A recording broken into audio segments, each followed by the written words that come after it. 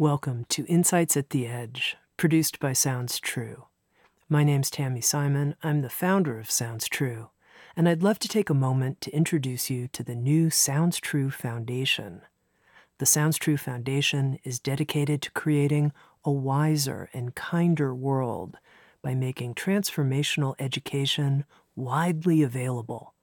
We want everyone to have access to transformational tools such as mindfulness, emotional awareness, and self-compassion, regardless of financial, social, or physical challenges. The Sounds True Foundation is a nonprofit dedicated to providing these transformational tools to communities in need, including at-risk youth, prisoners, veterans, and those in developing countries. If you'd like to learn more or feel inspired to become a supporter, please visit SoundsTrueFoundation.org. You're listening to Insights at the Edge. Today my guests are Sheila Rubin and Bret Lyon. Sheila and Bret are founders of the Center for Healing Shame, and they're co-creators of the Healing Shame Lyon-Rubin Method. Through their in-person and popular online trainings, they've taught hundreds of psychotherapists throughout the world how to more effectively identify and work with shame. They live together in Berkeley, California, and with Sounds True, Bret and Sheila have created a new audio series designed for the general public on healing shame, how to work with this powerful, mysterious emotion and transform it into an ally. This conversation doesn't just help us understand and appreciate shame in a deeper way. It normalizes the experience of shame, and it takes some of the extreme pain out of it. This is a healing conversation. Sheila Rubin and Bret Lyon on Insights at the Edge.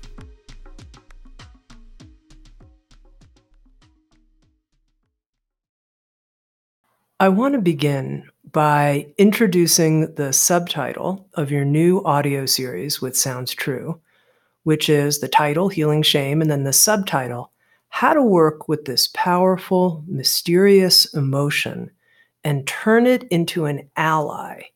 And I want to start there because I think a lot of people might think, look, shame is not an ally. Shame is a really big problem that I have. In fact, I'm ashamed of how much shame I have. I really don't even understand how you could be framing it as having this potential as an ally. So let's start there. How can shame be an ally? I'm so excited to answer that question. I've been working with shame for a lifetime because I was shy and I was a sensitive kid and just kind of was tuned into all of the different subtleties of interactions and then the shyness responses that I had inside. So I feel like I have spent a lifetime working with my own shame, client shame, Bret and my shame, and shame dynamic. And I believe there is a developmental, and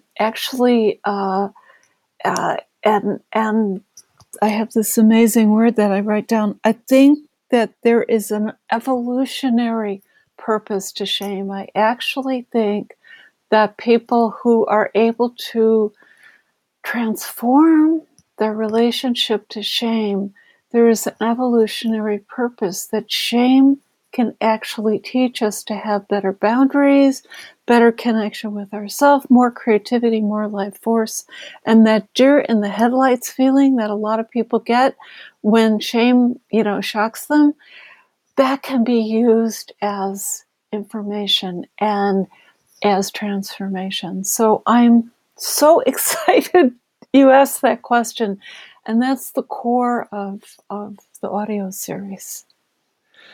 Yeah, shame gives us information. And the problem with shame is that it's too good. It's so powerful that it kind of takes over and it makes us freeze. The action tendency of shame is to hide, freeze, disappear. And just a little bit of that can allow us to reassess. In other words, we can get some information we need to then change behavior, learn something we need to learn, behave slightly differently or think slightly differently, make an adjustment. It's really designed to help us make adjustments, but it's one of these deals like, like an anti-venom. Okay, so a snake bites you and the venom can kill you. But the way they protect you is by giving you a very small dose of that venom. And shame kind of works the same way. Okay, we're going to circle back around to this about how shame can be an evolutionary force and has an evolutionary purpose. I want to circle back to that. But to begin, I want to make sure we're all on the same page, even understanding what shame is. And in your new audio series, you offer two definitions right at the beginning to help us all kind of get on the same page here. And the first one I thought was pretty surprising.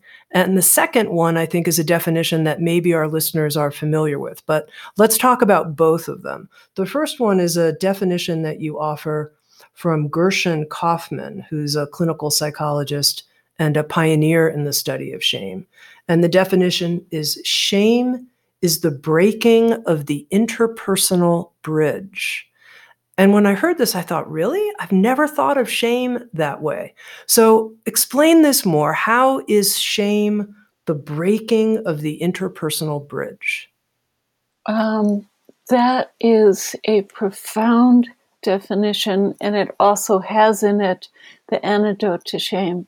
So the interpersonal bridge is, I'm talking to Bret, we're connecting, all of a sudden, I have a misunderstanding. He doesn't get me. I don't get him. And one or both of us fall into a state of shame or a state of pulling away.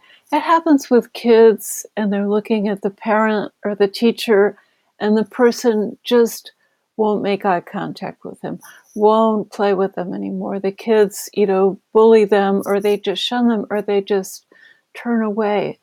The interpersonal bridge is that element of connection where we are connected with another person and we know that we have some kind of connection with them, and we're expecting them to say, yeah, I think that way too, or yeah, that's happening for me too.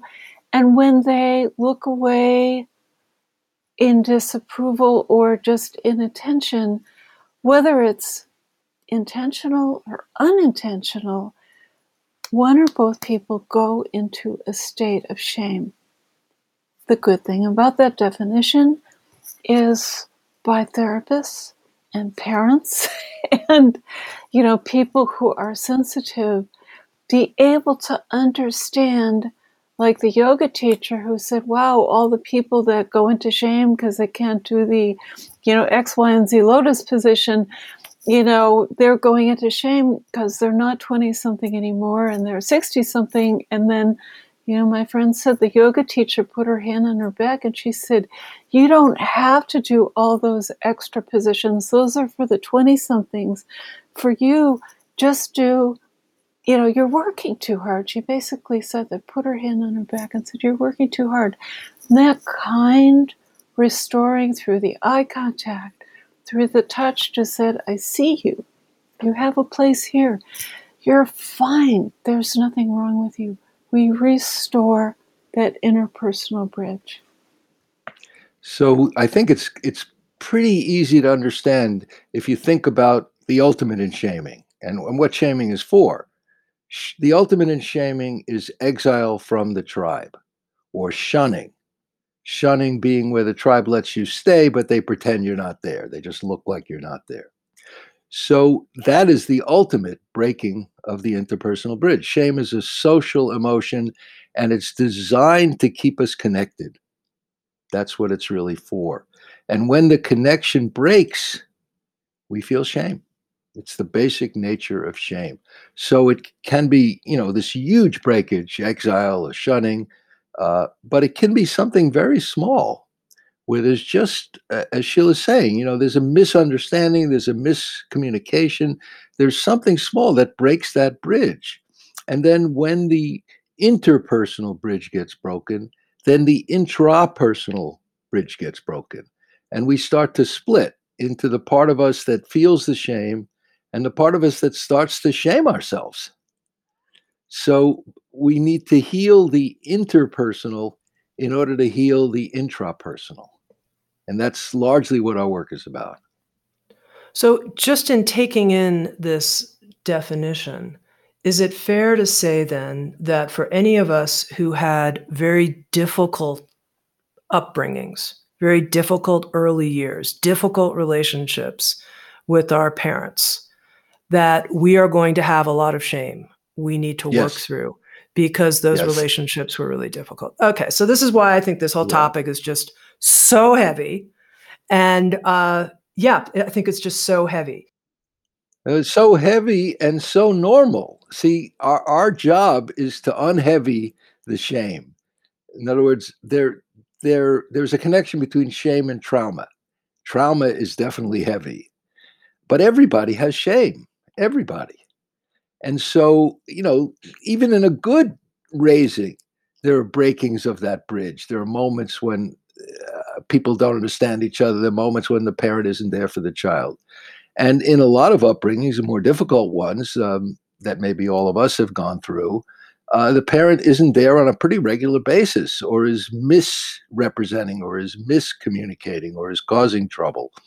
And so there's this shame thing that happens, yes, and it is heavy, but it's also Right. But workable. when you say your job is to help unheavy it, how do Mhm. you do that?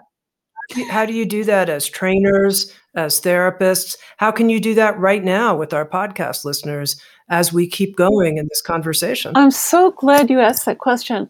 I didn't want our work to show up for the public until there was a way that we could simultaneously counter the shame. And my hands are doing this like a Tai Chi ball. It's like we're switching the energy from one hand to the other. And we do that with humor. We do that with storytelling. We do that with kind of the playfulness that Bret and I kid each other about our negative cycle, because every couple has a negative cycle. And it involves shame, and it involves all these things. So we're kind to entertain the listener, slow things down so that a person's nervous system doesn't go into fight or flight. Shame is the freeze of the inner system and that of the nervous system, and that fight or flight that happens when somebody has a deer in the headlights and they think there's something wrong with them. We slow it down so that we say, this is normal. This is the reactions to shame. This is normal what's happening in their nervous system. And if they're thinking of childhood, there's reasons that they're thinking of childhood. They probably got shamed 100 times a day. Sometimes people got shamed 1,000 times a day for misattunement and neglect in childhood. By telling little bits of our stories and then having guided visualizations and exercises and processes where people can pause and ground, pause and breathe, pause and be with themselves in a kind and counter-shaming way, so that it's not just going into the shame, we circle around it, and we gently join together to explore it very, very carefully. Mhm. It's about creating what we call optimal distance, where you're aware of the shame, but you're not in the shame. And so your question would be, somebody comes in and they're in the shame. And the first step is knowing you're in shame and then being okay with being in shame. Because the key, really, that you already said at the very beginning, is the shame about the shame. People are ashamed of having shame. Once you realize that everybody has shame, it's a totally normal survival emotion. It's designed to protect us ultimately. Then you can kind of say, okay, I've got shame. I'm in shame. And then you start to find ways, which you may need help to do, of getting some distance from the shame. Part of that job we talk about is finding resources. what is it that's not shaming? What is it that's you feel pride about? Or who is it in your life that helped you to feel better, that gave you something? The first exercise we always start out with in our workshop is a pride exercise. We pair up and people say what they're proud of to another person who listens. And it's kind of amazing how many people feel ashamed of being proud of something. So, we start decoding, decoupling that, let's see if we can actually be proud, or if it's just too much to be proud of something. Let's think about somebody who was good to us or somebody that we model after. It can even be a figure from history. I know for me, Abraham Lincoln is a huge figure. I have a big statue or small statue of him on my shelf, and every so often I take a look at it and I think, okay, he went through a lot. He did a pretty good job. And so you find a way to start balancing.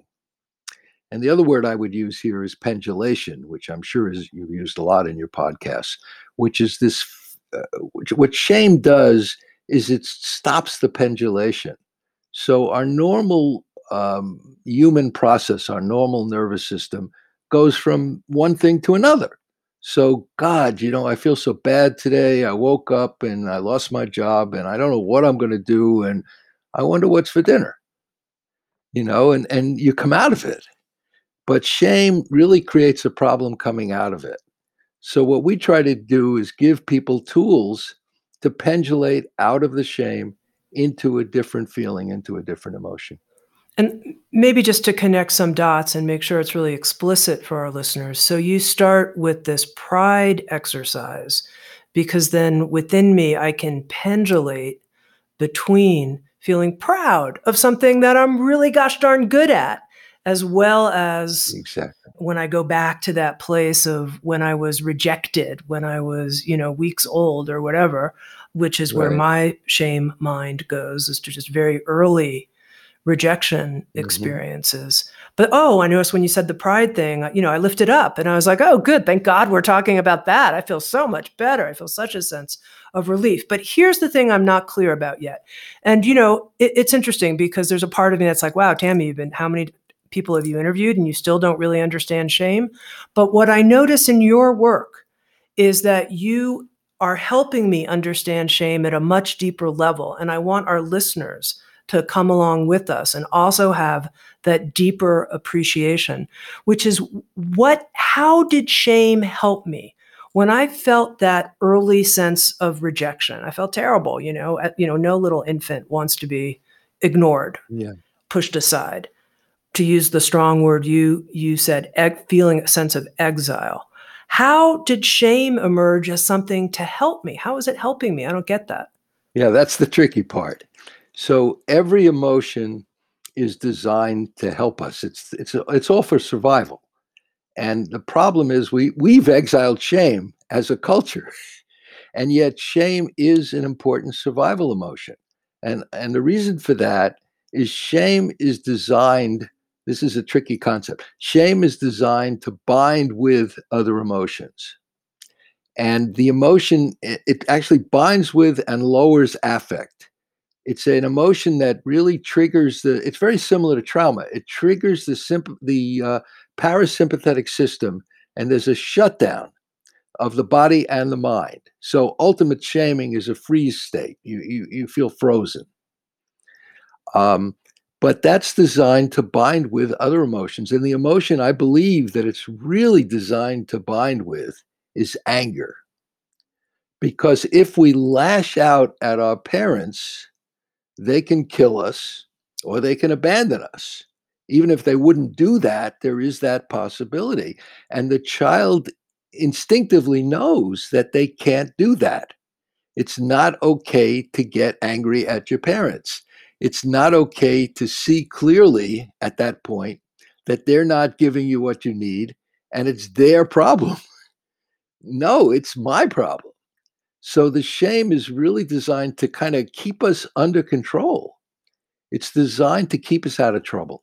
That's really what shame is for. And actually, it continues to be for that. And a little bit of shame, which we call healthy shame, is actually incredibly important in society. We really wouldn't want to live in a society without shame. And we've had an experience over the last bunch of years of living in a society where people in very big positions of power have no appropriate shame. And we see what happens from that. Shame keeps us in a boundary, in a structure that allows us to be part of a society. Originally, to be with our parents without getting exiled, even though it feels like exile, but it's without lashing out. And it's creating a boundary and creating a place to reassess and come up with a better way to do something. Okay, this notion of shame being a binding emotion, that's very interesting to me. And I wonder if possibly if there's a metaphor you could use here. Like if emotions come and go and they have a fluid nature to them, shame is like connecting and it's like a hitchhiker with another emotion, or how would you describe that? Oh, beautiful. I love that. Yes, shame stops the flow. Emotions are designed to, as you said, to move through. That's what they're for. They're designed to be expressed and move through. That's true of every emotion except shame. The action tendency of shame is to hide, to vanish, to disappear. So shame is a hitchhiker. I like hitchhiker. It's a nice idea, but it's also like a virus, given what's going on today. It's like a virus that grabs on and binds on to the other emotion and doesn't let it complete. So what you end up with is a shame fear bind or a shame grief bind, which doesn't allow you to finish with your grief, or a shame anger bind, which gets you blaming yourself for something that someone else did to you. Hmm. So it actually, hitchhiker is good, virus, it's something that latches on and stops flow. Shame Hmm. produces a state of freeze in the mind and body. Okay, there's a lot here I want to talk about, but before I do, and before we get to our second definition as well, That's right. We're only on our first definition. in your work, you say, we're only on our first, but in your work, you say that shame has been terribly neglected in our culture and even in the training of Mm. psychotherapists and helping professionals. And as the founders of the Center for Healing Shame, your work is to address that need. How is it that, to me, something odd, if therapists could be trained on anything, it would be shame, please. Like, please get really well trained in shame. How have we missed this? How have I not heard other people talking about shame as a binding emotion? You're the only place I've heard this. Yeah, let me take that one. Uh, Boy, I feel like I spent, my lifetime figuring out what was this little voice in my head that showed up when I learned meditation in my 20s, and what was this little voice in my head when I, tried to go to a therapist, and I just had this voice that there was something wrong with me. And the therapist said, "There's nothing wrong with you. There's all these things right with you." Basically, that little voice that whispers and says there must be something wrong with you, that is actually shame. And nobody learns how to work with it. Therapists learn how to work with it as an automatic thought. Cognitive behavioral therapy, that's an automatic thought. You work with it. You change the action and the emotion and all of this. All of the different ways that therapists are taught to work with emotions include shame. And most emotions, therapists say, if you just go into the feelings and feel your grief, or you go into the anger and feel the anger till you get to the end of the anger, and then you get really clear on what you need to do about it. That's what you do with all of the emotions. The only problem, if you do that with shame, because the action tendency with shame is to freeze like a deer in the headlights, to lose 30 or 40 intelligence points so a person can't even think clearly and they think they're not making any sense. That is the action tendency of shame. So in therapy session, if a therapist says, "Oh, wow, go into that right there, what you're feeling right there. Yeah, that's important. Let's go into that." And the person goes into the shame by themselves and goes back to the trauma by themselves. They go back into the shame and neglect all alone. And if the therapist doesn't know, hey, I got to hold this person. I got to say, I'm here with you. I got to say, I know that there's a feeling of there must be something wrong with you, or otherwise, why would this be happening in your life? If the therapist doesn't hold them in the ways that we teach therapists to hold them, and I did learn, because I'm a drama therapist, I learned going to graduate school how to do psychodrama and drama therapy to work with shame and different emotions.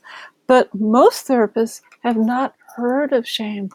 So it's not taught how to do with it. And often what happens in the middle of a therapy session, client goes into shame, therapist follows them into shame, into therapist shame, and they're thinking, boy, I'm a really terrible therapist. I better take a lot of classes because I'm not a good enough therapist, or I better refer them on. That is the countertransference that can come up. And the somatic countertransference, where a therapist starts to feel in their own soma and their own body that there is something wrong with them, and that's simply the countertransference of what's going on with a client. And so when we work with therapists, I try to tell them, if you go into shame, there's a magic place inside you where your shame story starts to blend with the client's shame story. And if you can hold yours tenderly over here, hold the client's shame story over here, and have this place of working with both of those with optimal distance and all of the different places we teach, you can actually use your attention for shame to help the clients figure out what shamed them and come out of it and heal it. We work with therapists mostly, and we have a lot of senior therapists who come to us, and they get it very quickly because they've worked everything else. And this is the piece that they're still missing. And these are people in their 60s and 70s who've been doing and been good therapists for many, many years, but they have never tackled the shame piece. It actually originates, if you want to know the history, with Freud. Freud never wanted to deal with shame. He was basically highly shamed. That was his kind of Achilles heel. And the whole way the Freudian system worked was, if you disagreed with the master, you were kicked out of the practice, which is shaming. I mean, it was designed as a shaming practice, and shame was never dealt with. So when I went to start reading on shame, it's really easy to become an expert, because now it's not so true. But 10 years ago, 12 years ago, when I started this, there was nothing on shame. There was just one series of books that we've worked from, Gershon Kaufman and a few other people of that time that were working with it. But mostly people just avoided it. And that's partly not only historically, but also therapists hadn't begun to work with their own shame. And every emotion is catching through empathy, but shame is the most catching. It really just grabs you. And so when a client comes in with shame, the therapist gets kind of frozen, and they either try to talk the client out of it. As Sheila described, I had the same kind of experience. Oh, no, you're fine. You're fine. What's your problem? No problem. Or they go in there with the client and they both go down the rabbit hole together. So it's so important, if you're looking for a therapist, that you find someone who has some kind of training in shame. Unfortunately, we're one of the only people doing it, but there are others now. And people they're bringing it now into all the trauma workshops. They're all now adding a unit, partly because of us. They're all adding a unit on shame. So there will be more and more therapists out there who know how to work with shame, but it's a very neglected emotion. And then you've both used this phrase, finding the optimal distance, as we're working with our shame. And I think I'd love to hear more about that. I think I understand the pendulation concept, meaning I'm going to dip into it. Oh my God, down the rabbit hole. Oh, I'm going to come back out. Thank goodness. But what's the optimal distance? I'm not quite clear about that. I'm so glad you asked that question. Optimal distance is a drama therapy term that goes between over distance where the client is completely flooded in a heap, crying and crying, crying, and under distance where a person is completely rational, cut off from their feelings, has a list of things they want to work on, but no connection to their feelings. And so we created an optimal distance chart that goes, the optimal distance is from the shame. It's the optimal distance between the cognitive realm where we can meet them and talk about shame but not go in it, the imaginal realm where we can go on a guided visualization or go, into a deep imaginal process with them, with the shame, or into a somatic process where they can feel in their bodies but not get overwhelmed, or join us in the interpersonal bridge where we share a little bit of our reactions to shame, and we share that it's human to be shamed, and we join them so they're not having the therapist up here and the client down here, but we actually join them. And so the optimal distance is kind of the magical place of knowing we can work with them clearly, carefully, with great tenderness and great care to take them in this journey in relation to their shame, in relation to the attachment with us, and where we can go together is with this optimal distance. It's not like, okay, here we are, we're going to work with it, but and we teach from that chart, and it's just really, Bret, do you want to add more? Yeah, I did The actually, optimal distance. because the pendulation and the optimal distance are very connected. To make it very simple, Diana Fosha has a wonderful definition of basically optimal distance, and that's the ability to feel and to deal at the same time, so that you can, have an emotion and you can not be fully in it. You can function in the world.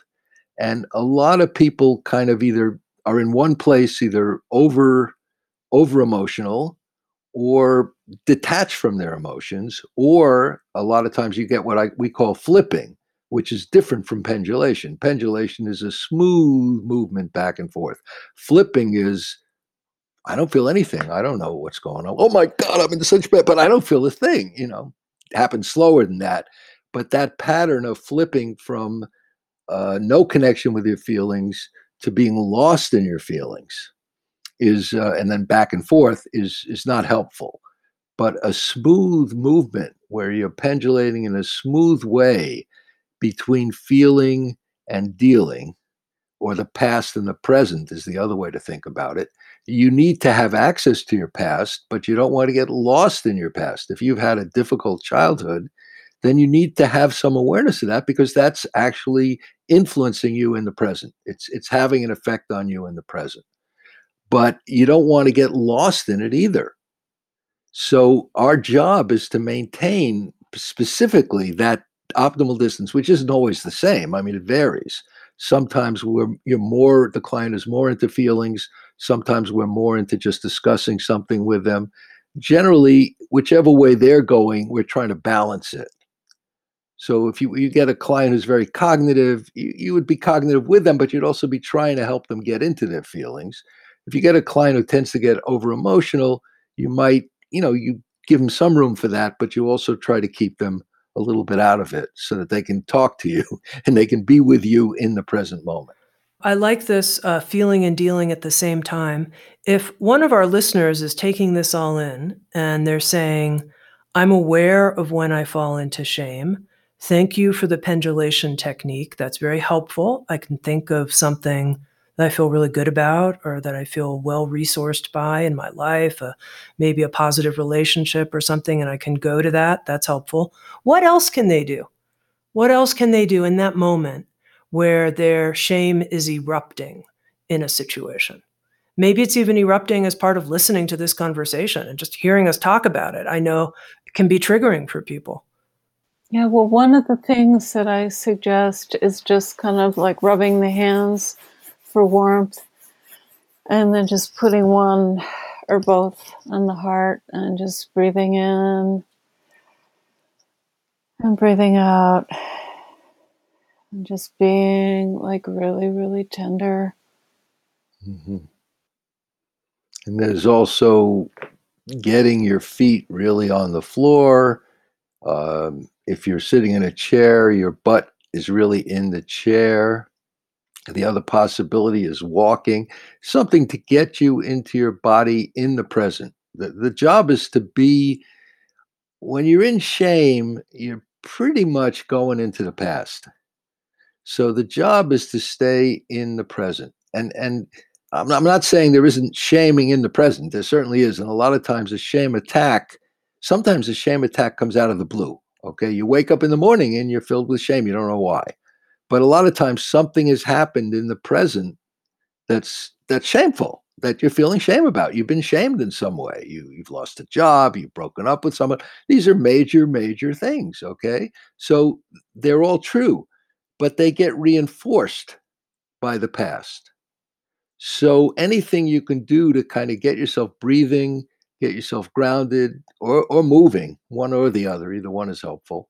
And then from that place, thinking of resources that you have. And of course, the other thing is utilizing your resources, very important, which means calling a friend. Shame isolates us, it makes us feel alone. One of the biggest jobs that a therapist has working with someone in shame is getting through to them, just because they don't really know you're in the room with them. So the first job is to make sure that you're making a connection. So for your listener who is going into shame, if that's the case, then if there's someone who loves you and you can reach out to them. That's really valuable. A great thing for that. I was just going to say an animal. We have a cat that really, really helps. I got to say. I mean, this morning he came in, decided to lie down in the bed with me. It was just like the best moment of the day so far. So if you have an animal, that helps too. Okay, which brings us actually this notion of reaching out to the second definition of shame that you introduce in your work that I think many of our listeners have probably heard of. This is from Brené Brown, the researcher, storyteller, and best-selling author. And Brené defines shame as the intensely painful experience of believing we are flawed and therefore unworthy of love and belonging. The intensely painful experience of believing we're flawed and therefore unworthy of love and belonging. And in Brené's work, there's a big emphasis in sharing our stories of shame and connecting with other people. And what I'd love to understand more of is how you link the first definition that you offered, the breaking of the interpersonal bridge, with Brené Brown's definition of feeling that we're flawed and therefore unworthy of love and belonging. Yeah. Well, first of all, Brené Brown's definition, incredibly valuable. Chronologically, it happens in reverse. There is a break of attunement. That break of attunement is incredibly painful. And the break of attunement can be quite severe. A parent yelling at a child, a parent hitting a child, or it can be the parent just not paying attention to the kid when the kid needs attention. And we have these breaks in attunement on a regular basis. And that's what Gershon Kaufman is talking about. Those are the breaking of the interpersonal bridge. And the experience of that is incredibly painful. And the only definition that the child can come up with, the only explanation the child can come up with, is it must be my fault. I'm unworthy. This is happening to me with this terrible feeling because I'm unworthy of love and belonging. It's impossible for the child to really get, well, there's something wrong with my parent because they should be loving me now and they're not. I mean, children aren't there yet. So that primitive thinking, that childlike thinking, carries through into adulthood. And so the two definitions to me are completely tied. One stresses the feeling or experience of shame, and the other stresses the attachment quality of shame. What I love about Brené Brown's definition of it's so full, it's so complete. And what I love about the Kaufman definition is it's so simple, and it gives you the solution right in the definition.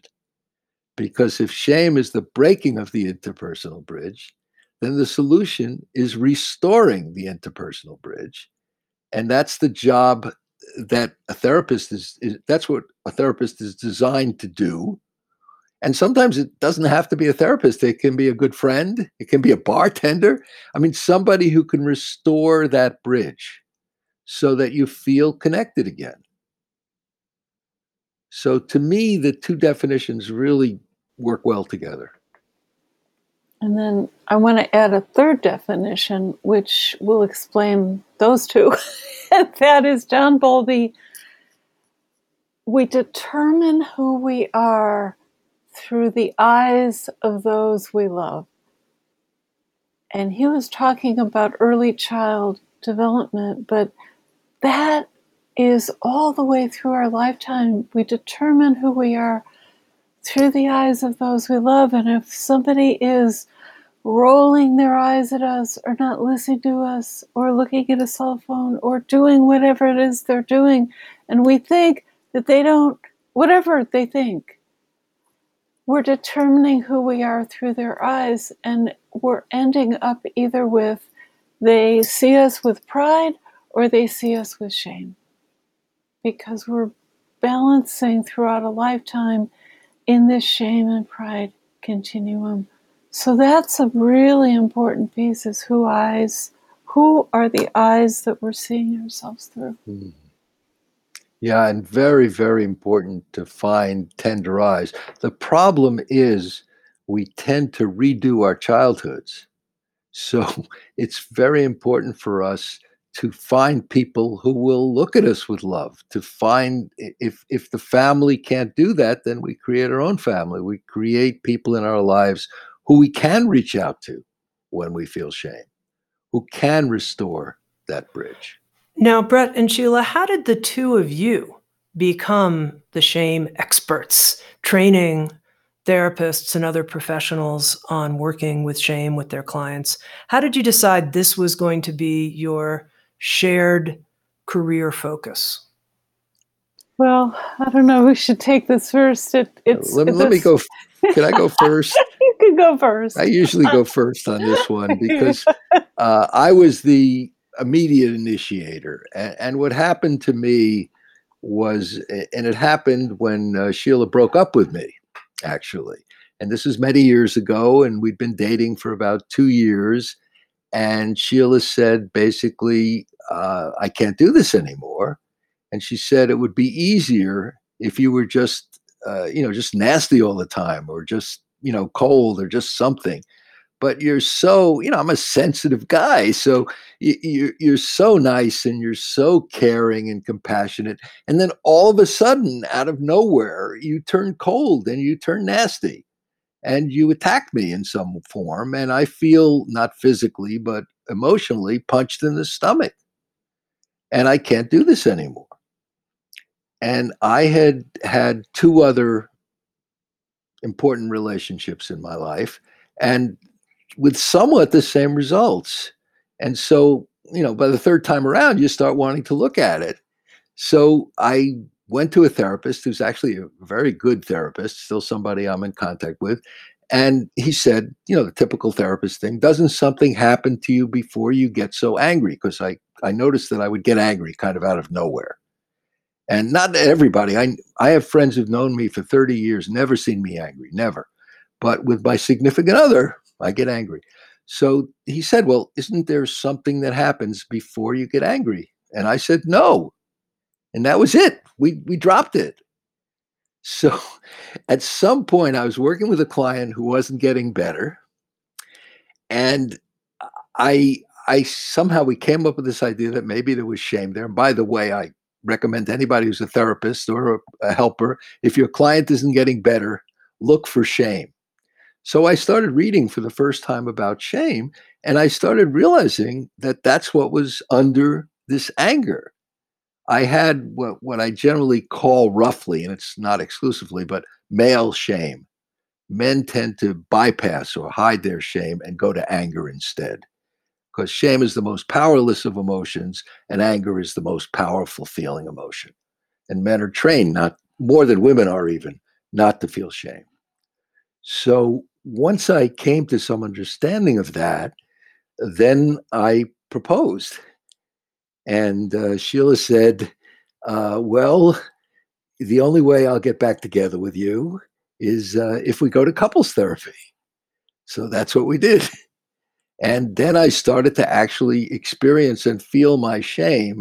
And I started understanding why I had bypassed it all these years, because it was incredibly painful. I had never really felt it. I just went right to anger. So that became really important to me. And I, at that point, independently decided that I needed to teach it. But I had a perspective of this male kind of shame where you kind of don't even know you have it, but it's influencing all this anger. It's coming out as a lot of anger. And then Sheila, meanwhile, had followed a much longer path. And if you want to talk about that. Sure. Thank you, Vinny. Yeah, we're so different. I have the kind of the female lifelong figuring out of how to be female in society, how to be, a creative person in a interesting world, and a shy person on top of it. So at some point, I was working as the eating disorder specialist at a hospital. And I noticed that all of my clients, when I were interviewing them, they all hate their stomachs. Okay, that made sense. But they also had this inner critic that was eating them alive. And I recognized that inner critic. Their inner critic was enormous. Mine was, maybe much smaller than their inner critic. But I'm like, wait a minute. I understand what's happening under their eating disorder because their inner critic is attacking them, and the eating disorder is what they're doing to cope with this voracious inner critic who wants them to be perfect and change all these things in their life and all of that. So as soon as I figured that out, I did the DBT and the CBT and the drama therapy and the somatic work, and I created this program that integrated the shame that was under the inner critic. And I had to start asking them, what is the inner critic saying to you? Where is that coming? Who shamed you in your growing up around your body or food or whatever? And as I worked with their inner critic, I realized, and the shame under it, the people who had depression, the people who had PTSD, the people who had anxiety, also working in the hospital, also had shame underneath their psychiatric diagnosis. And so slowly, this is years before I met Bret, slowly I figured out how to work with shame in the hospital. And it was under depression and all of these different things. And so by the time I met Bret, I had figured out how to work with the female shame in myself and my clients. I had learned how to work with people in the hospital who had these diagnoses with underneath them was shame, which is the master emotion. So by the time I met Bret, he thought he made the whole thing up, and he invited me to teach this workshop on shame one time. He's like, I figured out how to work with this emotion, and I want you to assist me.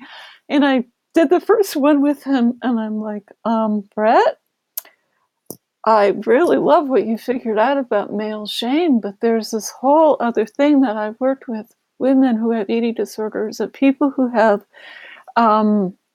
addiction, and people who have all different diagnoses in the hospital, as well as my private practice. And all of that needs to go into how to work with shame, because it's going to take a male and it's going to take a female and it's going to take a much bigger holding to be able to teach the therapist, because it's so invisible. So we joined together for that one workshop, which turned into 2, which turned into 10, which I think it's 10 years now that we've been teaching. It's 12 years. Yeah, a lot of years we've been teaching. I have a couple clarifying questions here just to make sure my understanding is clear. When you talked about the inner critic and that underneath the inner critic is shame, can you help me understand that more for people who are listening who have strong inner critics, or for people who are listening who are perhaps very perfectionistic? How is it that shame is operating, and how can they get more self-knowledge about that? I really appreciate your question, because that question allows me to pause and get curious. And so what happens when somebody has a voracious inner critic, it's attacking them alive. And part of figuring this out is to help the person slow down. What is under the inner critic? Is it a parent's voice saying you'll never succeed? Is it a spouse saying you don't know what you're talking about? What are some of the voices under the inner critic? And just slowing it down and gently writing out some writing exercises, doing some reading exercises, figuring out why the inner critic is there. Is it going to help them be better at work? Is it going to help them be a better parent? Is it going to help them be a better partner? What is that inner critic trying to help them do? And if there was embarrassment or stuckness or not feeling good enough or even humiliation, if any of those are keywords under the inner critic, then I get really curious and I say, those are often on this whole continuum of shame. And so then I might say, maybe there's some shame under your inner critic that helps it stay in place. And let's explore that together. And the key is together, to not have them running off and doing this by himself, because it's really tender. I want to add one important thing, which is, we've talked about male shame and female shame. It's a generality. There are women who have, quote, male shame. And I think the more accurate description, because you asked us how we came to this work, and that's how we use those words. But in terms of the work itself and what we've developed, these are reactions to shame. So the inner critic is actually a reaction to shame. Shame is this deep feeling in the body that we are flawed and unworthy, as Brene Brown puts it. It's also that sense of isolation and the bridge being broken. Now, people can't tolerate that for very long. So they go off basically in four directions. And the two we've really talked about are attack self or attack other. And what we've called female shame, and it's not just females, is attacking self. And that includes perfectionism and inner critic and stuff like that.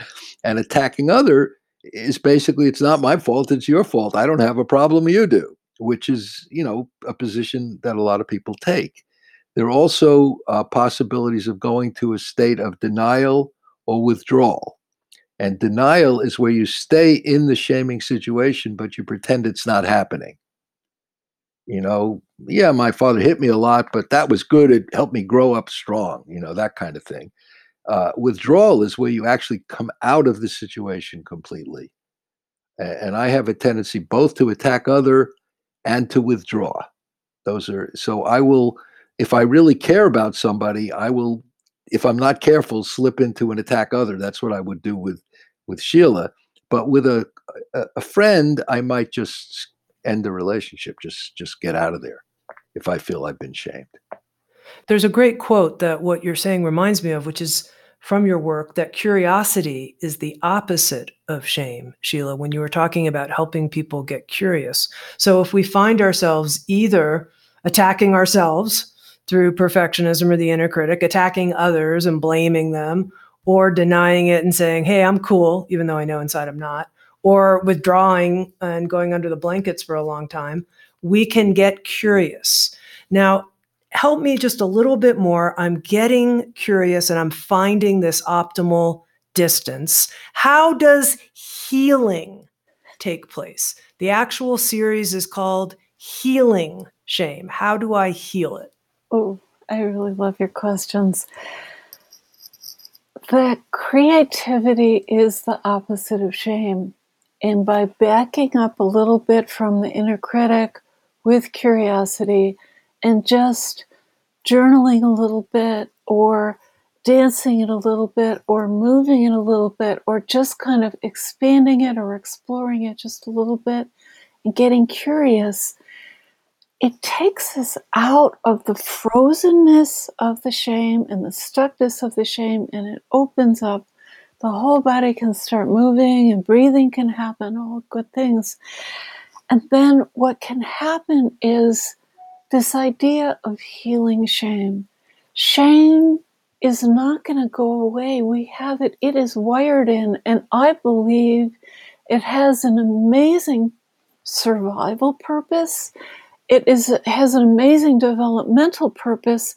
It doesn't seem so at the way, but what it can help a person do over a lifetime is, when we have a kind relationship with our shame, is to talk to it in a kind way and say, what did I learn about this situation? Did I learn maybe I need to make better boundaries? Maybe I need to go first instead of second. Maybe I need to do something different based on what shame told me the last time, or with the last relationship, or with the last job, or something. And so learning to talk to our shame, not have it be in toxic shame, but actually be in healthy shame. And our concept of healthy shame is, wow, we can actually have shame work for us, allow us to have the big picture. And there's a precision to that that has us not dragging along a lifetime full of shame, which are really weighing a person down, but instead transforming it into, what do I want to keep? And there's so many exercises in the Healing Shame 6 CD set that we did with you guys who sounds true. It's like that they can do these exercises and transform the shame and have the experience of transforming their shame, and they can play it again and again and again and again. Because shame is powerful. The exercises are powerful. Do you have more, Bret? Oh, that's just great. I'm done. That never happens, but it did at the moment. But well, I have a follow-up question for you, Okay. Bret, because you said something very interesting, I thought, when you were talking about your own early ahas about shame. Well, one of your discoveries was that if a therapist is working with someone and they're discovering your client isn't getting better over many, many years, your suggestion, look for shame. Mm-hmm. Now, if somebody in their own life is even like, God, I've been at this growth thing for a long time. And, quite honestly, I got to tell you, I'm not making the kind of progress I thought I could be making. You might say the same thing, look for shame. So help me understand why that's where you would have somebody look. Wow.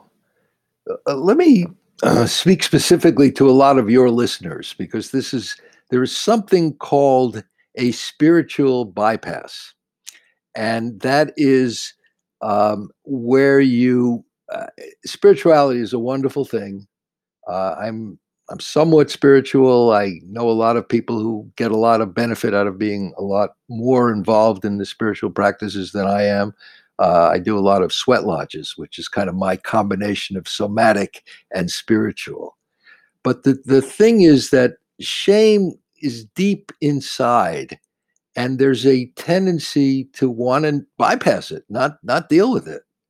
And so we can do a lot of things that are positive, but not go into where the problem is. And I believe in a double path. In other words, I think it's really important to work on your spirituality, work on your acceptance of life, work on beliefs. But it's also really important to look at the past, see what happened to you, and normalize that. One of my biggest jobs when I work with clients is to say, look what you've been through.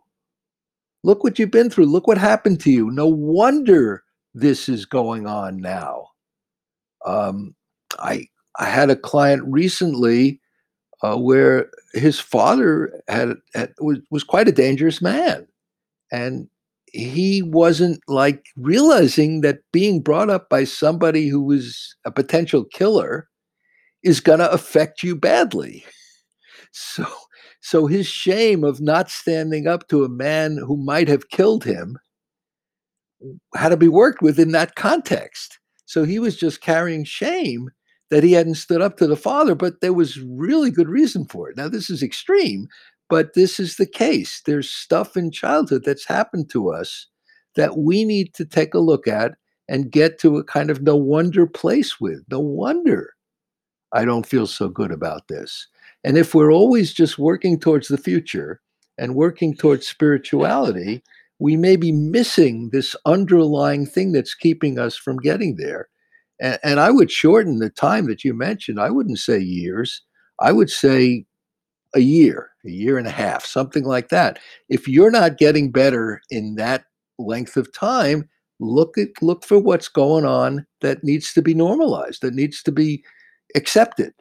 Yeah, this really did happen, and it really affected me, and I'm scarred from it. I'm wounded from it. Hemingway has a great quote, we're all life scars, all of us, and we all become stronger. Some of us become stronger in the broken places. And there is a way in which shame can strengthen us and, in fact, can help us overcome it. But we also need to mourn the wound. We need to accept and mourn the wound. That's what I would say. What do you think, and we're coming to an end here, but I just have a couple more questions for you. What do you think of the value of sharing our stories of shame just with other people, just coming forward and having the courage to say, I listened to this podcast with the founders of the Center for Healing Shame and, started inquiring into this part. I just want to tell you, here's this thing I'm ashamed about. I just want to put it out there, saying it out loud, having it witnessed. That is incredible. And sometimes the person can respond with great love and tenderness and say, wow, I didn't know that about you. Thank you so much for sharing that. Now I feel closer to you. That is incredible. And sometimes when somebody finally shares the shame that they've been holding on to all these years, the person feels shame themselves, blames them, and shames them. And so it's a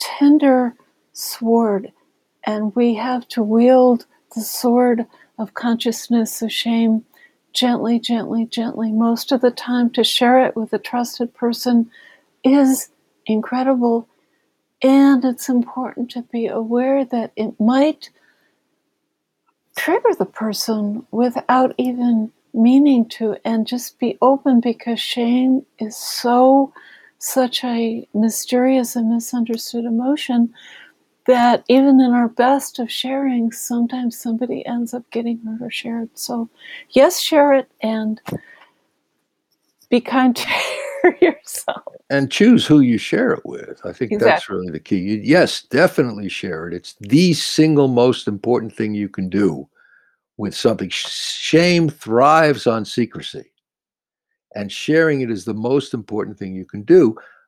And try to be pretty careful about who you share it with. And if you do make a mistake about who you share it with, realize, okay, I made a mistake. I shared it with the wrong person. That doesn't mean I'm not going to find somebody better to share it with. But yeah, I have sessions with wives who haven't told their husbands things, and husbands who haven't told their wives. And that needs to be shared. And often in the couples I work with, I help them share what was really deep, really deep shame for one or the other from a lifetime ago or even recently. And I counter shame it as they're sharing with a partner, so that the partner can have a tender heart to listen and restore that interpersonal bridge that gets broken with shame. It can get healed with love. And then just finally, you created this 6-session audio learning series, Healing Shame, How to Work with This Powerful, Mysterious Emotion and Turn It into an Ally. And you recorded this for the general public. And you mentioned that you waited a long time until you felt ready to do this, that most of your work is with training psychotherapists and other helping professionals. What is your hope that people will get from this series as they listen through to the 6+ hours of teachings and exercises? We are hoping that we can counter shame, and that we can have shame be a friend to people so that they don't have to push it away and hide it in the basement of their unconsciousness, but bring it into themselves, their relationships, their families, their work situations. I want to counter shame. Bret, do you have more? That's basically it. We want shame to be a suitable topic of conversation. We want people to be able to say, yeah, when you said that to me, I felt shamed, rather than attacking themselves or attacking the person who said it. I think this would change a lot of things about the dialogue we're going through on race right now. A dialogue on pretty much everything we're going through. And I think on a personal level, it just would heal a lot of things. So yeah, that's the most important thing, would be to have people get in touch with and feel more comfortable with and begin to process their own shame. And then to begin to bring that as a cultural phenomena.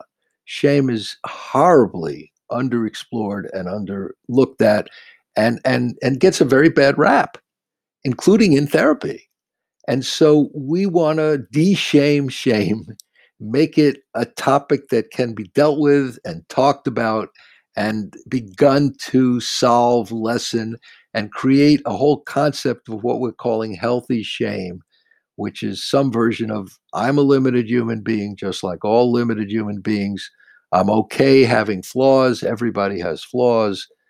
I can connect with other people because we're all limited human beings. Adam Blattner, when he learned about our work years ago, he's a MD and a drama therapist as well. But he said that when he was growing up, people had to teach people how to floss their teeth, because in the olden days, everybody's teeth fell out and they all had dentures by the time they were 40. And he said when he reads our work, he realizes this is like the tooth flossing in his early years that they had to teach people. And we're like teaching people how to do like shame flossing so they can actually have a relationship with shame without blowing up themselves or their families or their places where they work. So that's what we're doing. Shame flossing. I love it. Yeah. Wow. I've been speaking with Bret Lyon and Sheila Rubin. They're the founders of the Center for Healing Shame. What Sounds True, they've created a new audio learning series. It's called Healing Shame, How to Work with This Powerful, Mysterious Emotion and Turn It into an Ally. Thank you for this conversation. I feel you've quite normalized shame in the midst of the slightly more than an hour that we've spent together. Feel a sense of real relaxation around it. So thank you both so much for your love, your intelligence, and all your good work. Thank you. Thank you. Thank you so much. You are so welcome. Thank you for listening to Insights at the Edge. You can read a full transcript of today's interview at soundstrue.com/podcast. And if you're interested, hit the subscribe button in your podcast app. And also, if you feel inspired, head to iTunes and leave Insights at the Edge a review. I love getting your feedback, being in connection with you, and learning how we can continue to evolve and improve our program. Working together, I believe, we can create a kinder and wiser world. Soundstrue.com, waking up the world.